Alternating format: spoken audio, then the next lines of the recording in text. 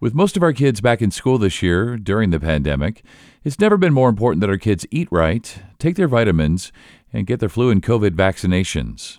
And joining me today to emphasize these points is Dr. Jasmine Makar. She's a pediatrician with Stanford Children's Health. This is Health Talks from Stanford Children's Health. I'm Scott Webb. So, Dr. Makar, it's a pleasure to have you on. This time of year, cold and flu season, especially during the pandemic, parents have lots of questions about how do we take care of our kids, how do we help them, how do we boost their immune systems, and so on. So, a great time to have you on. And as we get rolling here, what can we parents do to strengthen our kids' immune systems as we head into the nasty cold and flu season? Yeah, this is definitely our busy season as pediatricians, and COVID doesn't make it any easier for us for sure. The things that, parents can do, it's a very often asked question. Unfortunately, there's no magic bullet to boosting your immune system. A lot of it is just the basics, right? Nutrition does play a huge part in immunity, but there's no, quick shortcut to having a healthy nutrition. It's really just eating a good variety of foods, right? Lots of fruits and vegetables help, and minimizing the amounts of processed foods can boost our immunity. We don't recommend any specific vitamin supplements for most kids who eat a varied diet. So we don't recommend huge doses of vitamin C or D or anything like that. But talk to your pediatrician if you have any specific concerns.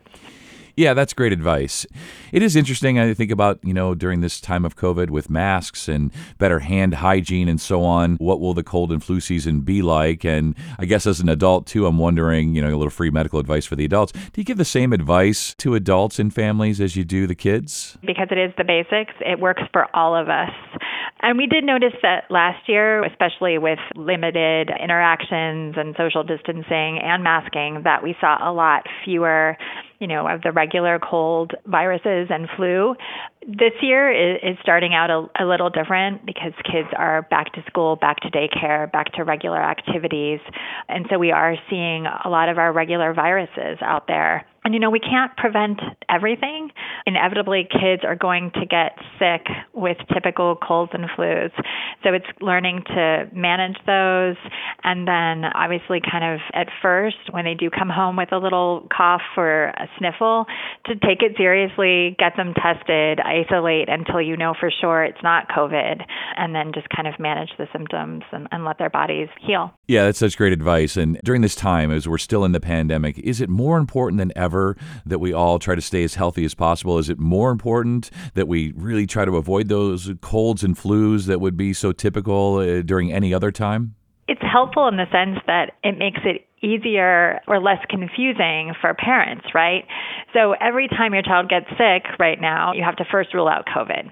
So it makes life complicated, especially for working families, right? Working parents, it's hard. It's hard to take that time off of work. It's hard for your kid to be out of school. For that reason alone, it'd be nice to prevent a lot of things. But as I said before, it's hard to avoid everything. So kids are going to get sick, and they're going to handle most of those viruses very easily. And actually, they're much more resilient with those things than most adults are.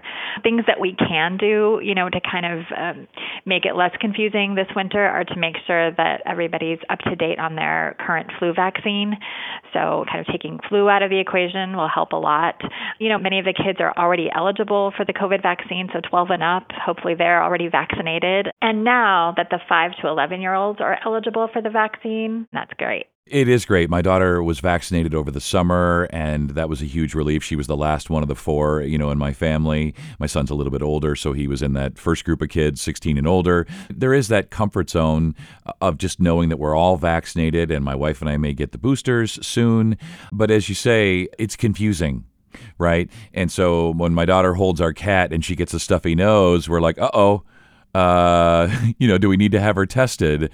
And I know this is a loaded question, but can you give us some tips at least how we can tell the difference between cold, flu, and COVID? And I preface that by saying I know this is a difficult question to answer. It is difficult, and COVID makes it really difficult because COVID symptoms, especially in the younger kids, can look exactly like a lot of our other viruses, right? It can be minimal runny nose. It can be one day of a low-grade fever or, a little bit of a cough. or sore throat. So COVID makes it really hard to tell the difference. I would say that, if the symptoms are baseline, so you mentioned allergies, if the symptoms seem that they're at their baseline, then you might go ahead and assume that it is allergies. But for any increase in symptoms, or certainly for any new or different symptoms, should first rule out COVID.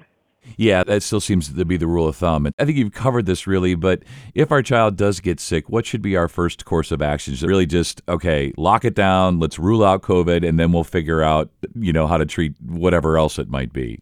Yeah, I always say isolate first, right? And then testing. Thankfully, there's a lot more testing available in most communities.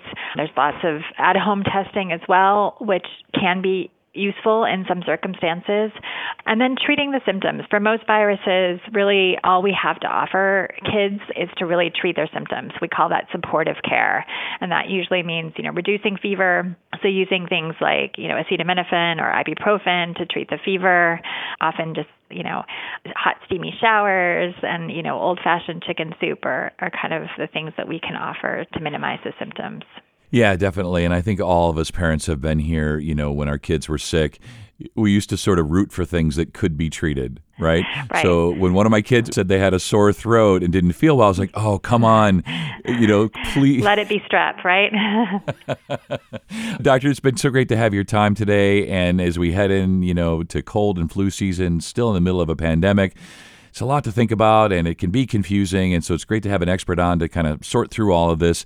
As we wrap up here, what are your takeaways? What do you most want parents to know as we head into cold and flu season in light of the pandemic? What are your best takeaways?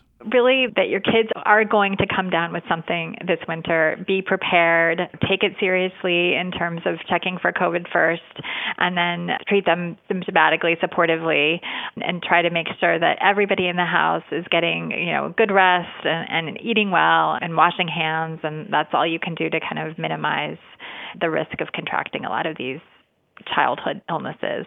Well, that sounds great, Doctor. And, we all need to follow your advice, right? The advice of an expert. So, when in doubt, default to COVID. Of course, make sure it's not COVID. Do our part. Wear our masks, wash our hands, eat right, treat the symptoms when we can, supportive care, all that good stuff. So thanks so much for your time today, and you stay well. Thanks for having me. For more information, go to stanfordchildrens.org. And we hope you found this podcast to be helpful and informative. If you did, please share it on your social channels. And be sure to check out the full podcast library for additional topics of interest. This is Health Talks from Stanford Children's Health. I'm Scott Webb. Stay well, and we'll talk again next time.